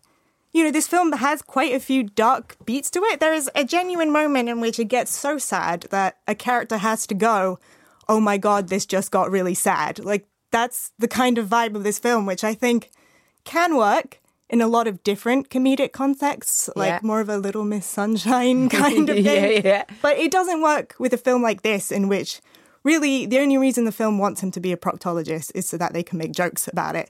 And they do a lot of jokes about it. It is an endless continuation of the same 3 jokes over and over again ad nauseum. And there's a lot of jokes as well aimed at Glenn Close and her love life, which I feel it feels slightly treasonous to be making jokes about Glenn Close. It's Glenn Close. Why would she sign up for something like this then? I don't know. I genuinely, there's something very bizarre and off about this film. And when there are comedic set pieces, they have no logic to them. That's not how people act. It's as if the people who wrote this are actually aliens who came to Earth and are trying to integrate into society by writing one of your human comedies. It feels like that. Nothing feels quite right. And I don't know if it's to do with the fact that this was actually filmed 2 years ago and it had it had very poor test screenings. So they went back and reshot a lot of stuff but the result is this bizarre Frankenstein quality of very crass stuff, quite genuinely upsetting stuff, and then stuff that just makes no sense. I mean, it makes me think about a film with a male duo on a kind of road trip vibe that worked. Due Date. Do you remember that with Robert Downey Jr. and Zach Galifianakis? Yeah. And it was funny, and it was kind of there was a slight concern because it was off the back of The Hangover and stuff, and you're kind of like, have they just put Zach Galifianakis in another role like The Hangover? And they kind of did, but it worked because you had this. It didn't rely on so much of that kind of gross out, really kind of predictableness to it. It had a bit of something to it. This just sounds like it's really predictable and dated. Yeah, and just odd. Just funny odd. At all? No. Oh, gosh. Absolutely not. Not to any degree, I'm sorry. God. Okay, all right. What's it called? Father Figures? Yes, Father Figures. Did he find out which one's their dad? Was that? I won't give it away. Don't give it away. Just in case someone would happen to want to see this film for some reason, I won't give it away. Okay, we've just had a couple of emails in. I'm just going to get to them quickly before we move on to the next film. From Andrew, I'd like to comment on Shape of Water. I've never seen a bigger load of boring rubbish this year. Badly acted with a boring script. We almost walked out. Oh dear. Oh no. I'm not sure why you sent us your actual address and we were not going to refund you. Do you know what I mean? It's not our job. Come to that. Go and see Lady Bird instead then. Saw Lady Bird in the US. Loved it, laughed, cried, recalled my youth and related to my teenage daughter. I'm a 46-year-old man and never thought it would touch me as much as it did. Tony in Bristol.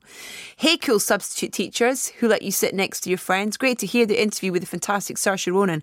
Can't wait to take my daughter to see the film. She wants to go.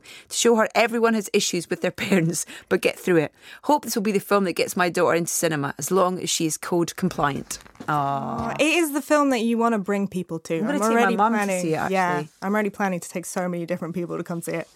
Oh man, we've got another film to talk about actually about mothers and daughters. I don't know if you want to talk about that next or if you want to do. Yes, yeah. Should I do it next? Okay, great. It's called "You Have No Idea How Much I Love You," which I keep getting confused because it's the name of the song in Shape of Water. Is "You Will Never Know How Much I Love You." Yeah. So I'm sorry if I get them confused at some point.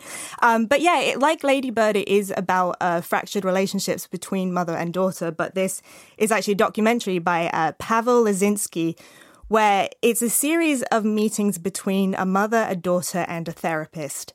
And it is essentially therapy. It's watching therapy, and it has the same sort of structure as therapy. It's sort of the breaking down of the walls, the breaking down of the defenses, and then they get them to their most vulnerable point.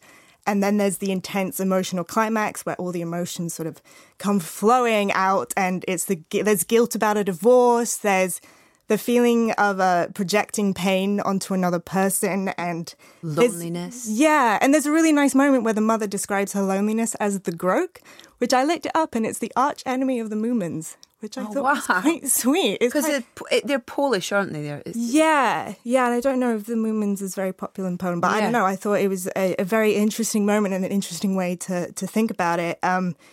But I think we disagree slightly on this, I felt a little distance from it because it has this clinical nature to it, because it is a therapist and you, as a therapist, have to be slightly clinical about things. And I think the film sort of echoes his mood almost, because everyone's very isolated. There's only one person in a shot at a time. Yeah. And the therapist very deliberately stops the mother and daughter from talking to each other. He says, talk to me, project your emotions on me, which it felt more like a case study, like you were studying something. But then the film doesn't really come to any radical conclusions because it is dealing with very common emotions that we all kind of recognize. And so it's interesting. It's the opposite of Lady Bird, where it's very common emotions, but you immediately connect with them. I think this is very common emotions, but I felt more like an observer, I guess. Yeah. I started watching it and I didn't think I was going to be into it, but I got hooked very quickly.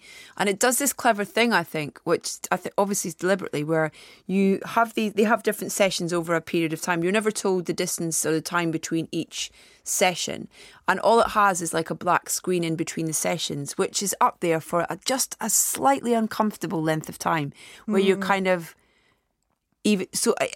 It's an emotional thing, almost kind of like where it's physical, where you're kind of going, is this finished? Is this the end of the film? Do I need to go? but it's really, I think it's a really clever thing. And the guy, Bogdan, I think is his name, who's the therapist. I mean, he's amazing. I could just watch his face the whole time. Yeah, I want him to go to him and get therapy. He seems really good at his job. Get him in the next time we're on the show, please. That would be amazing.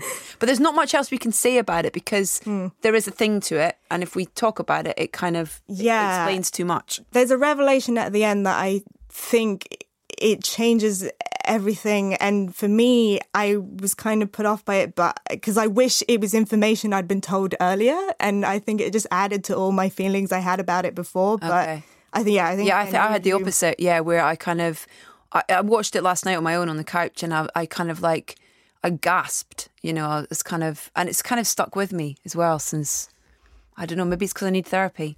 Who knows? But where can people see that? Is it out? Is it on general release, or is it? I think it's very, very limited selected release. Limited release. So I think you might have to look for it, but it'll be out there. You have no idea how much I love you. Which is the title of a film. We're not just expressing our love to each other. Quick email that came in from John Meakin in Nottingham. Dear allocated seat interlopers. I like that.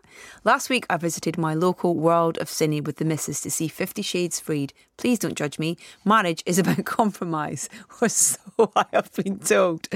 But that's not important right now. On arrival, my wife referred to the ticket confirmation on her unfunny fruit-based device and located our seats immediately. There we sat, some of us eagerly awaiting the film and some of us trying not to pay too close attention to the advertising that you could describe as risky, featured, appropriate, possibly more risky than the actual film. Two ladies entered the screening and were clearly having difficulty finding their own seats.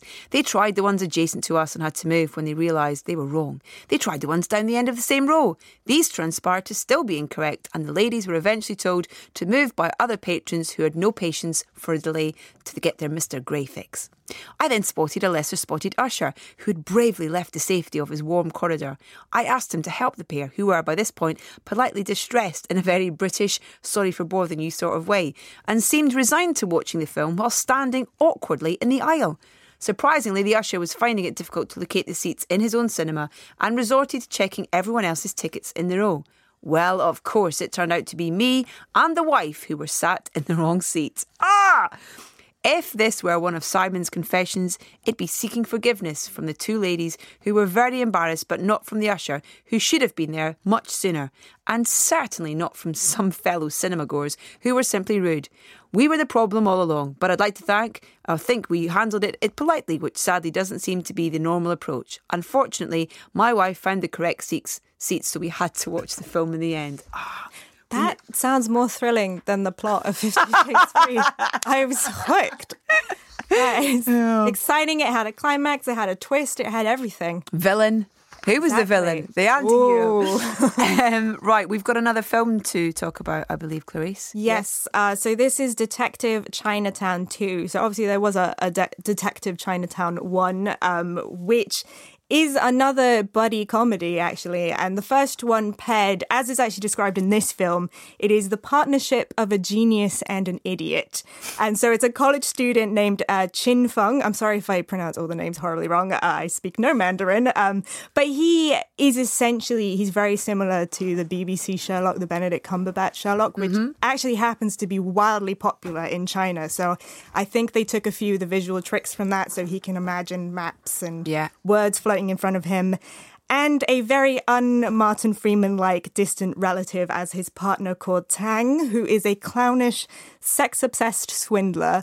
And so the first film was quite successful, and I think clearly with this one, which is directed by Chen Shicheng, they're trying to reach a more international audience here. And so it's set in New York City. They bought the rights to a Taylor Swift song, which was clearly quite expensive, so they play it about 5 times. Oh my God. And also Michael Pitt is in this film, as in Funny Games, Michael Pitt. And I'm not sure, I think no one told him it was a comedy, because he's still slightly in Funny Games mode.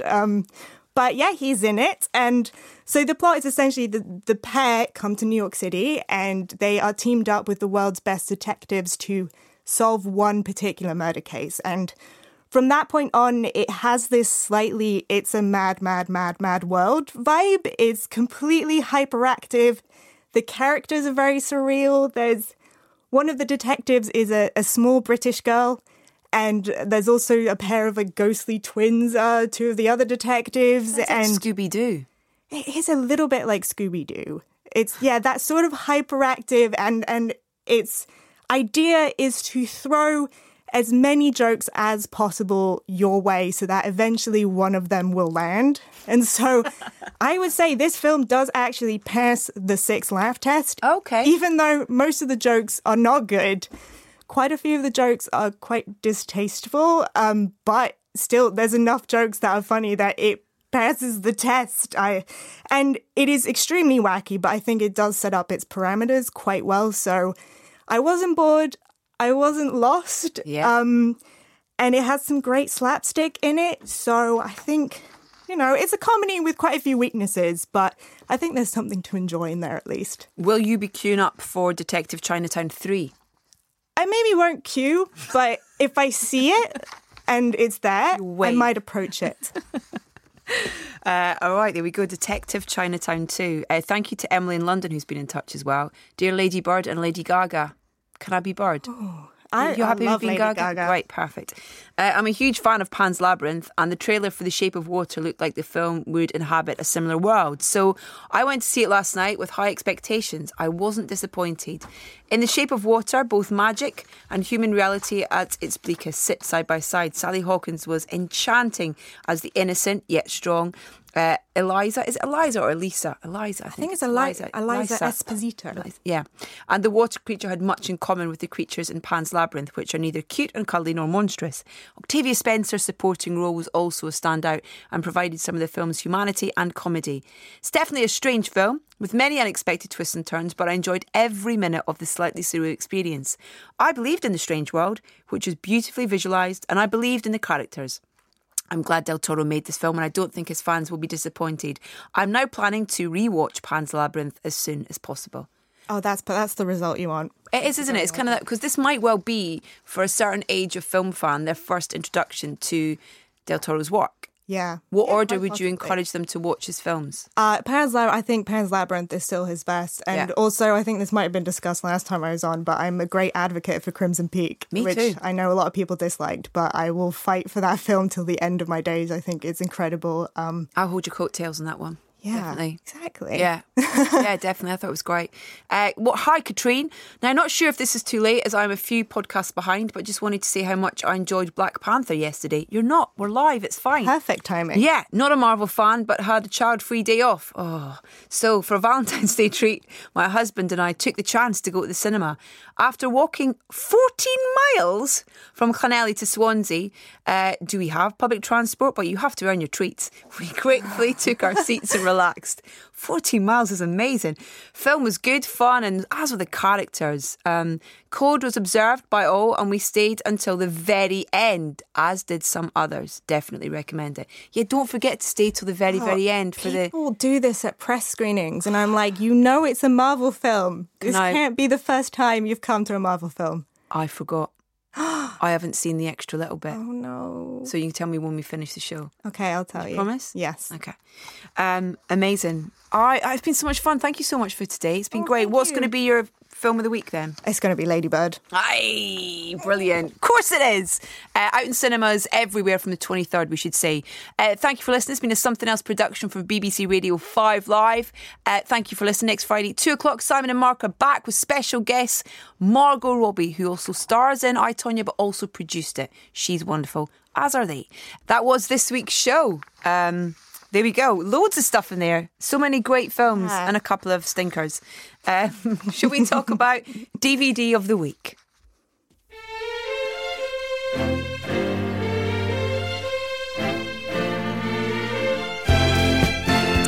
So it's been a hectic week full of Olympic sports, pancakes and romance. So no doubt you'll be wanting to reset your batteries, detox your bodies and close up your hearts by sitting alone in a dark room for a few hours, enjoying a brand new DVD release. Lucky for you, Clarice and I are here to pick the very best new film and re-releases to join those hallowed shelves of DVD of the week. Thank you very much for your correspondence. Blake says from the list, Once Were Warriors is a powerful and impressive film debut from New Zealand director Lee Tamahori. I think so, yeah. I'm sorry, I'm really bad with names.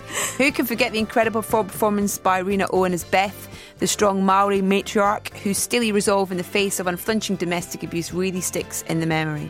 A special mention also for Tamara Morrison, whose portrayal of Beth's abusive husband Jake never ceases to amaze, almost 24 years on from its original release. Not to be missed. 24 years, man alive. Damien Allen, I have a massive soft spot for Happy Death Day. Sure, it's I Know What You Did Last Groundhog Day, but Jessica Rose's delightful performance turns a very average teen slasher movie into something hugely enjoyable. She's definitely one to watch. Emma Askew says Once Were Warriors, amazing film. Real pathos that shut up buttwad. I just can't say it. There's something, it's almost like a physical thing that stops me from saying it. Shut up buttwad. Should watch and learn before punching Weather in the face and more recently punching Thieves too. Peter Walker, Geostorm. So bad it's brilliant. I'll take Once Were Warriors though. Ian Lambert says, Miss Film Review, you could have saved money. I gave you all the clues. No, I'm not going to buy The Snowman either. But as someone who used to be a climate scientist, I can't see it making me quite as angry as Geostorm. Eddie Arthur, there may have been some better movies than Ice Cold and Alex, but there aren't many. And John Cronin, Once Were Warriors, should be the pick. A smart, thrilling drama with a great soundtrack. Encourage folks to see this gem. Clarice, are you going to encourage people to see it or not? Yes, I'm absolutely not picking Geostorm or The Snowman because I like people and I don't want them to see. So for new release, I wanted to pick After the Storm, which is by Hirokazu Kurita, and it's quite a sweet film. It's about this author who's very down on his luck. He's very kind of stuck in his ways, and he's a bit of a gambling addict. His father's passed away. He just got divorced, and the lead actor, the guy who plays the author, Hiroshi Abe, has this incredible, just sort of slightly pathetic look around. It's what I call Bill Murray face, if that makes sense. Just this constantly miserable look about him. But it has this sweetness to it, and I think it's a really lovely film. And then for re-release, I am going to pick Once Were Warriors, I think. Okay. It's just incredible how moving it is, and I think what really makes it work as well is that even though it is an absolutely harrowing film, It's about, poverty and domestic abuse and, alcoholism. It's about a whole, the loss of tradition as well in the Maori community. Yeah. But there are still these very small little moments of joy in it, which I think is so much more reflective of what life is like. Even if you're in such an absolutely unmanageable situation, there's still going to be little moments there that you feel happy for a blissful second. And I think that's what really makes the film work for me. Amazing. Oh, I'm going to just make a mention for Chubby Funny as well, which I really liked, which is a little independent film written and directed and starring Harry Mitchell, who plays Oscar in the film. It's a really lovely little film. Really kind of quite excited for him as a filmmaker to see what direction he goes in, whether he continues to write and direct and star, or whether he kind of picks one and focuses on that. Because on all three, I think he's done really well with his first outing. It's a good week for independent films, not so much for the big studio releases. I haven't seen Geostorm. Sorry. It's don't. You want to apologise? Okay, I will. We mentioned this at the start of the show, in fact, when we were talking about the mercy of the passing of Johan Johansson, incredible composer and musician. We got a lovely email from Andy in Middleton, Wisconsin. He says, I grew up as a devotee of movie scores and the maestros that composed them, Williams, Elfman, Newman, Horner, etc. And I found myself equally devoted to the new classical genre. Johansson belonged to both. He was part of avant-garde that composes amazing music, sometimes doing it for movies. He was distinct among them because of one amazing trick he turned. Each of his scores sounded like it belonged uniquely to the movie and still belonged only to him. You can listen to any of his scores as if it were a concept album of his and hear his DNA everywhere. Listen again with the movie in mind and you can feel the story flow through it. This feels like the pinnacle of movie music and we are now robbed of decades more of it, not to mention more of Johansson's other recordings. And here is one of them from The Theory of Everything.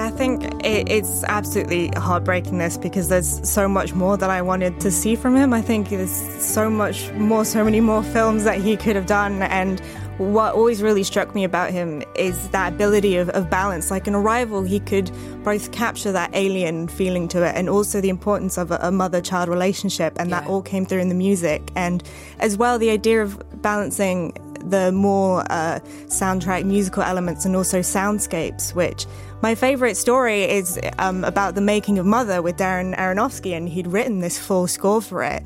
And then they sat down and watched the film together with the score, and they realised together mutually that it didn't work. And I think to have that generosity of spirit to go, no, the music isn't the most important thing in this situation, and what actually, is in the film now is this very, very subtle use of music and soundscape all combined together. And I think that it's just a nice story that really represents who he was, I think. And we have got more to come, which is a small blessing in a tragic situation. And he composed the music for Mary Magdalene, Garth Davis' new film starring Rooney Mara and Joaquin Phoenix. So we have that to look forward to. But incredibly sad news to hear last week of the passing of Johan Johansson. Clarice, thank you for your time this week. Thank you. Simon and Mark will be back next week. They'll be with you 2:00 on Friday with Margot Robbie on the show.